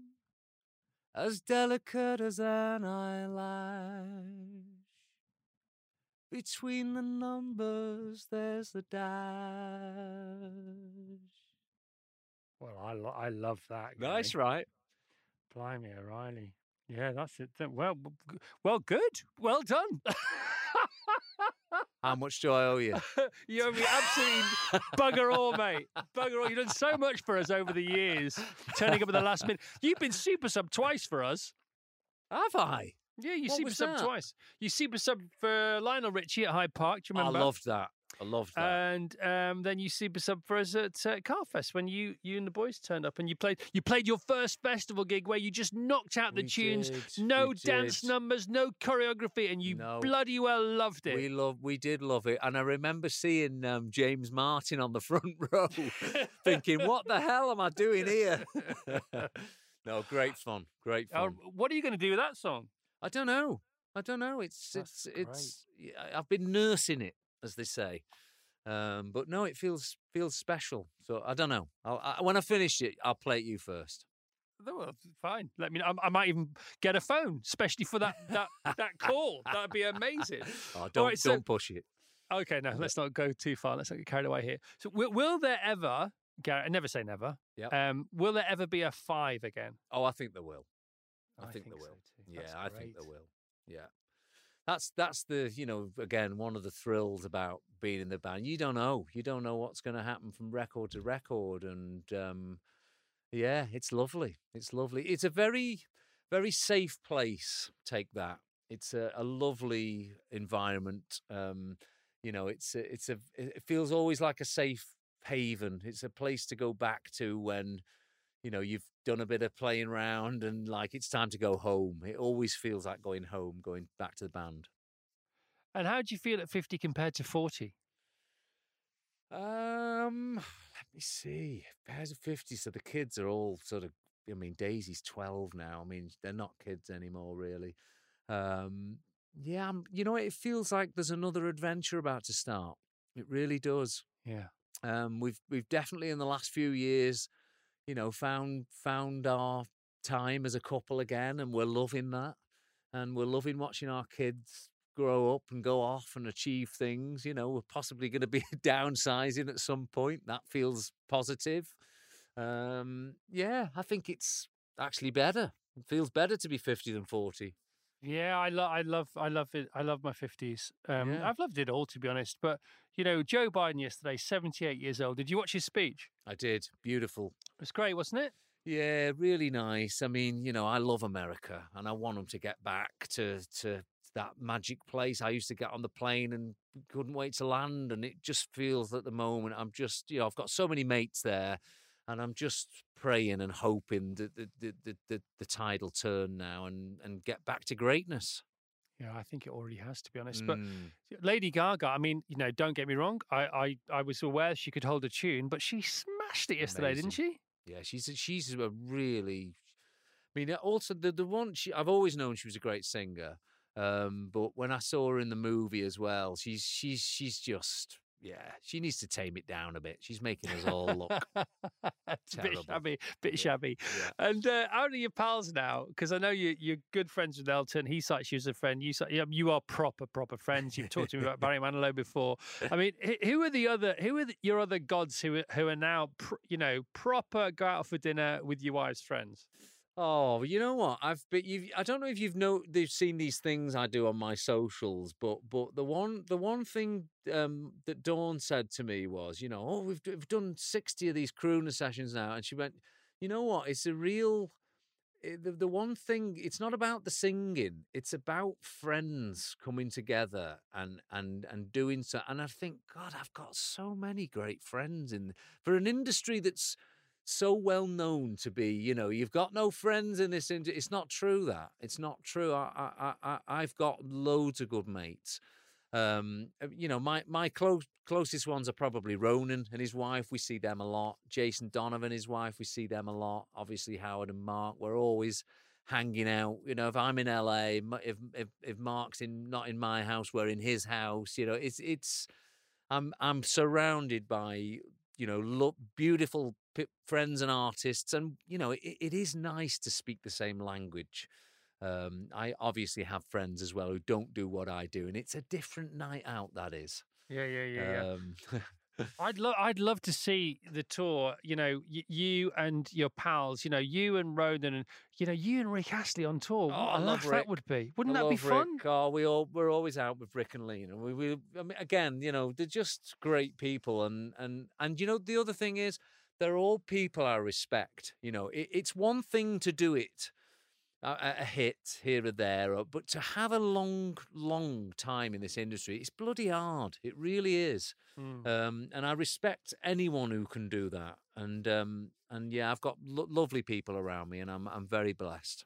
Do you ever fancy that, a gang show on tour for 6 weeks or something, just for a bit of fun? Do you know something? You'll appreciate this, but something that's never been done properly, and I think I could be the one to do it.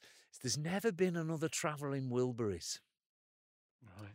Like a gang that get together and you write, and you film it all, and you write for 2 weeks in a Do it. studio Do in it, man. Nashville. Oh, you know, come on. can you Do it. imagine that? It'd That'd be be such a brilliant. laugh. And take it on the road for 6 months. It'd be brilliant. Yeah, and every 5 years do it. You know, that's what they're doing. They get together, Yeah. bit of group therapy. I'd love that. Literally group therapy. Is that that's what you right. call it? Do Yeah. you call it group? There's the name of the band.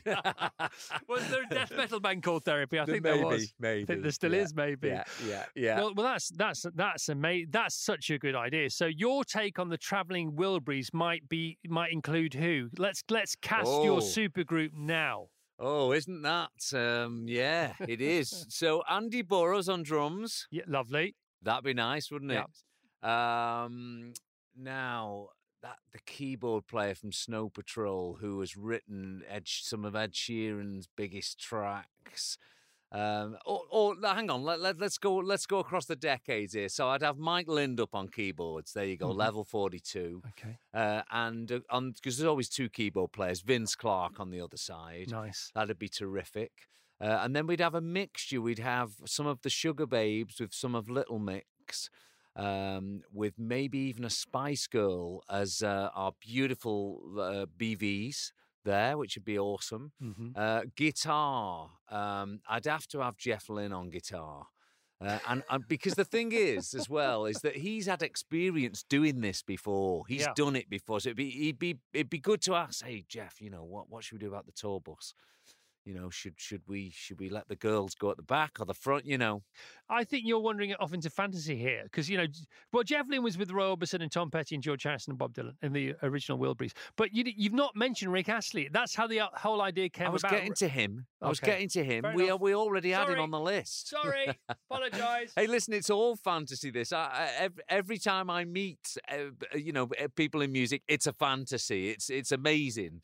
And then we've got to get Chris Martin up front. You know, we've got to fight over the lead vocal. So I'd have Chris, and I'd have Brandon as well from the Killers. I mean, Chris, where do we start with hang this? on. This isn't a supergroup. This is now Live Aid 2. It is. What we're talking about.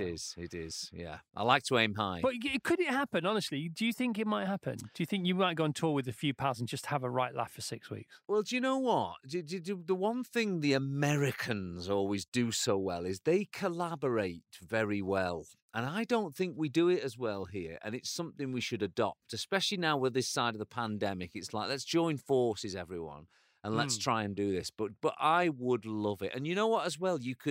We could all fly to Nashville and we could film the writing and recording and it'd be an amazing documentary.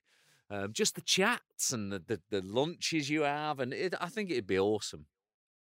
Yeah, and we all know where documentaries can lead, don't we, Gary Barlow? Well, there you go. You never know what's going to happen.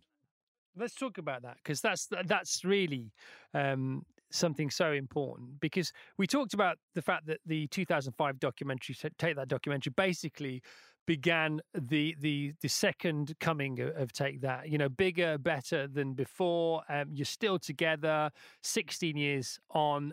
We're looking at maybe you touring again with at least Howard and Mark, and who knows, you know, you might be back to a 5 for 2023, which spookily would be the 30th anniversary of your first number one, which would make total sense. Yeah.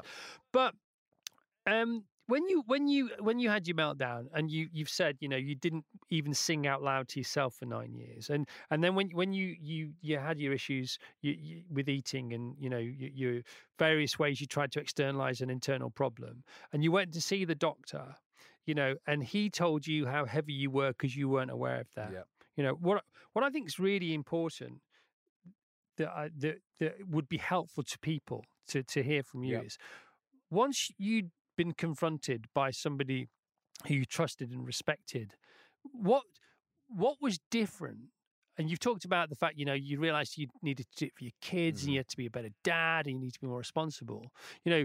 But, you know, it doesn't take Einstein to realize that, you know, in 2003, after confronting, you know, what you sort of knew what was wrong anyway, 2 years later, after sorting yourself out, guess what? It all comes good again. Yeah. So for people listening, the day after you saw your doctor, what kind of decisions were you making?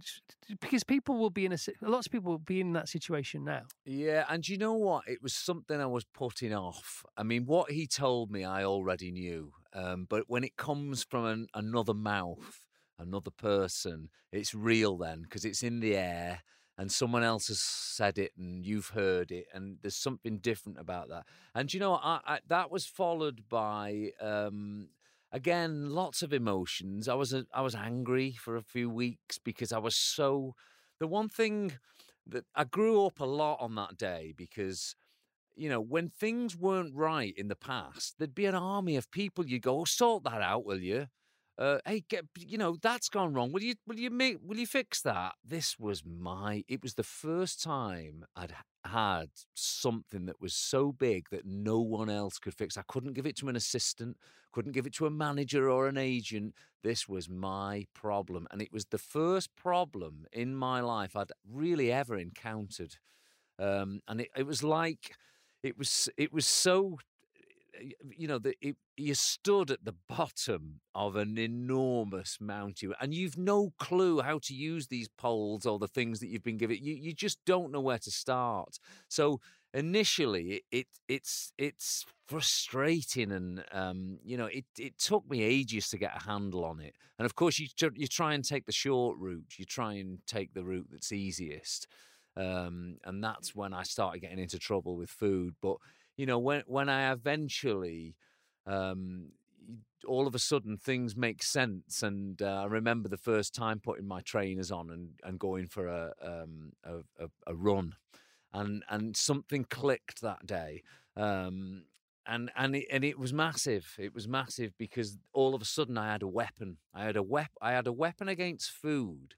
And I also had a weapon against feeling down and feeling like, you know, I didn't know what to do with the day. I had this thing then, which was exercise, and it got me out the house, and it made me feel good, and I hadn't felt good for a long time. And it was the answer to a lot of things. And of course, what I didn't realise was that I was getting myself into gear because something enormous was just around the corner. And thank goodness I did, because it doesn't happen quickly. And you know, quick fixes are short fixes, and when you make a change, and I needed to change a lot of things because I was eating a lot of food. I didn't understand food. I didn't know what a protein was or a carbohydrate. I just didn't know. So the education, I needed to act quickly. So I needed to get my shit together in a short time, but with a long-term goal. And putting on a pair of trainers, was that the first step? Literally the first. I think it was. Because it was such a radical thing. Here's a person who really hasn't got out of a chair in a long time, and also I hadn't looked upwards for a few years. Everything was downwards. Everything was just looking at the ground. And I got out and I felt the air on my skin, and something changed that day. So a little switch got switched, and that was the start of my recovery.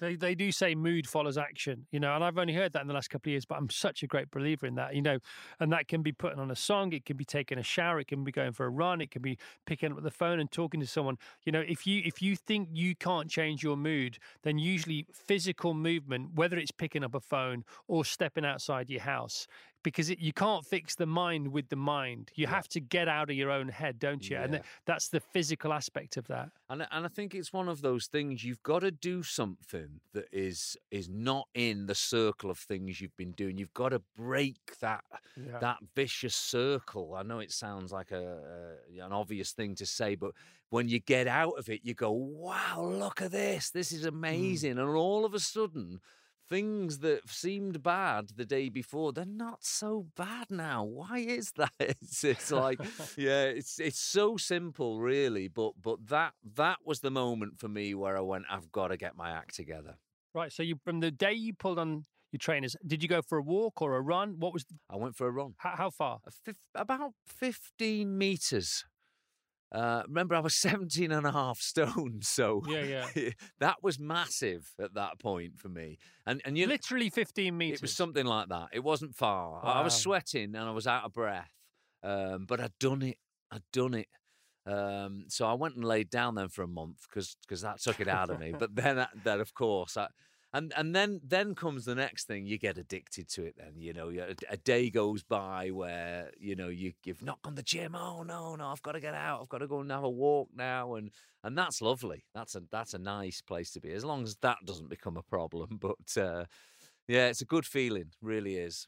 So from day one, put it on the trainer, 17.5 stone, to how many weeks, months till you felt a palpable difference? Obviously you felt great straight away because you're like, hang on a minute, I feel different, and a bit different is a world of difference when you've been in such a dark place for such a long time. But how long did it take you to I don't know, to look in the mirror and think, Yeah. Yeah, do you know what? It wasn't a looking in the mirror thing for me. It was, it was again, when the notches on the belt, I so proudly stood in the kitchen with a screwdriver making another notch in the belt. Oh, it's so good because it's physical. I wasn't keen on looking in the mirror at that point, but it felt good that something was going on here. And then, of course, what that means is I've had a run today, so I'm not going to eat that rubbish because it's going to destroy all that effort I've done. And on it goes. That thought process gets more positive. Yeah, the upward spiral as opposed to the downward spiral. Yeah. And have you ever fallen off the wagon since? Do you know what? I don't really. I mean, a couple of days ago it was my 50th, and we had a lot to eat, and we both said the next day, do you know what? I used to eat like that every day, and I want a year now where I don't eat like that again. Yeah. I felt terrible. Great at the time, but it stuck with me for hours after. Yeah, and if you can fast forward to the next day in the moment, it's so much easier to resist. Because I've found that with drinking, it's like, now and again, if I do have a bit too much, it's almost serves as a reminder why not to do it, as opposed to falling back into doing it. Yeah. And again, it's that horrible saying, which I always go, don't say that, balance. If I had bloody balance, I wouldn't be here talking about it. But it's that having that, a little bit of balance where it's a treat. It's then you don't do it for a while. It's trying to find that, and it's it's tricky. It really is. Are you fitter now than you've ever been? I'm not at the moment. The last few years, I've again, we talked about this earlier. I've chilled out a little bit. I'm not as tough on myself as you, so I'm probably not as fit. But you know what? I'm healthy and I'm healthier in mind than I've ever been. Because I don't have to beat myself up. If I don't do as much exercise this week, I don't eat as much that week. I do keep things in balance. I've been thinner, but I don't really care about that. It's not out of control. I feel like I'm in control, and that's a good place to be. Good for you. Right, so you have a new contract. It's 2005. Without giving anything away that you shouldn't, right? What did that contract look like compared to, say, the next one, 2008, 2010, when everybody thought, hang on a minute, this is going to be better than the first time round? Was there a massive difference? Was there a chasm of difference between those conditions and those terms on offer? You know what? I'll be honest with you. It looked like a joke. When we got this thing through, it had like 30 arena shows on it, and we were like, who is this guy? Who? And so what happened then? This is I've told this before, but it's just interesting to throw in. Is that I went, right, listen, we've got to get a second opinion on this. And we went to another very famous agency and promotion, and they said what we were all thinking, I can't see this without Robbie being involved. And we were like, yes, that's right. No one's interested. No one cares about us. And somehow we ended up going back thinking, this guy's intriguing us. Is he crazy? But he'd been all our gigs, and he truly believed people wanted to see this. And so, wouldn't we be foolish not to be dragged along? So Simon was right and Live Nation were wrong. You said that. You said that. Just the wild guess, Gary. Just the wild guess. I know. Yeah. Right. They were wrong. Well, I think we're just about done. Is there anything we've not covered? Is there anything? No, mate. I Anywhere don't we've think not there gone? is. Don't think there is. I'm just so God, it's gone pleased. quick and all. We've done a proper interview. I don't know how you do this after doing a full show. Because I love it. It energizes me. It's like a Right. workout. I used to fear working out because I thought I'd be more tired, but you get more energy because More you energy. work out. Yeah, yeah. And yeah, when you have a conversation like this where we're both completely open, you know, from the neck down, it's just you great. feel it, don't you? Yeah, mate, it's lovely. It's lovely. It was the same on your radio show, though. I always feel rushed when I'm on the radio, but I didn't on yours. It's lovely. So. By the way, the album was fantastic. You know, Thanks, and mate. you sat very comfortably in the middle of that massive orchestra, didn't loved you? It. Loved it. I really loved it. But you know what? I don't know if I said this to you on your show, but Bublé gave me a great piece of advice because I did when I first spoke to him about the record. I wasn't talking about doing a duet with him. I was literally going to go, "How do you do this? You've done it for years, you know." And he said to me, the one thing Frank Sinatra used to do was he used to become a character, and he said, "And that character, you're the leader." You are the boss. You are the guy in the middle. You've got to pull your shoulders back. And I don't really do that. I go out and do it to an audience, but I don't do it with a band. So you're in charge of 70 people. And that's how I was arriving at the studio. Right, everyone, let's tune up. Let's get out. And it's funny. And I've got to do that in November when I go out on tour. I've got to be the boss for the night. Before you go, okay, if there were three things you'd still like to achieve, do you have three things on your radar? Are there three specific things, you know, within the next 10 years or you know? Oh, let me think. Well, there's obviously immediate thing, but I'm not going to, you know, there's things I'm working on at the moment that I hope they work, but they're not. That's not interesting. I'd hate to say this, but no, there isn't. You know, rather than strive for this or strive for that, I just want to continue doing what I'm doing because I'm enjoying it. I get more out of it than I used to. I just want to be allowed to still do this in 10 years' time. That's the goal, to just still be here. So stay fit, plenty of sleep, stay fit. That's it. Keep a handle on your nutrition. That's it. That's because it all funnels into the same place, doesn't it? All this thing. Yeah. You know, being a better artist, being a better writer, better dad, better husband. It's like all those things contribute to that.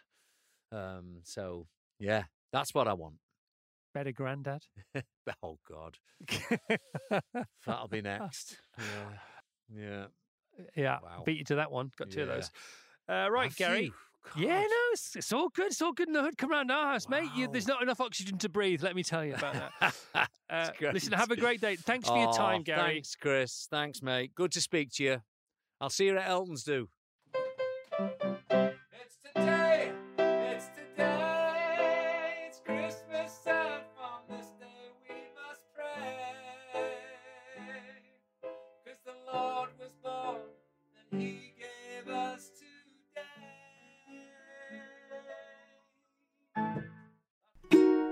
Wasn't he great? Isn't he great? I love the bones of the man. That's Gary Barlow on How to Wow. If you enjoyed this conversation, then please do rate and review and subscribe. And if you didn't, then God help you, frankly. Good luck. This episode of How to Wow, which I absolutely love, tell all your friends, so let's do it from wherever they get their podcasts, is brought to you by Better You, the innovative natural health company specialising in the supplementation of the growing number of key nutrients lost through our dramatically changing diet and lifestyle. Find out more. Better You currently have 25% off their magnesium range, which is very important now, more important than it's ever been to us, until the end of February. And How to Wow listeners can get free delivery with their order by using the code WOW at checkout. Visit betteryou.com/wow to get started. Thank you. Goodbye.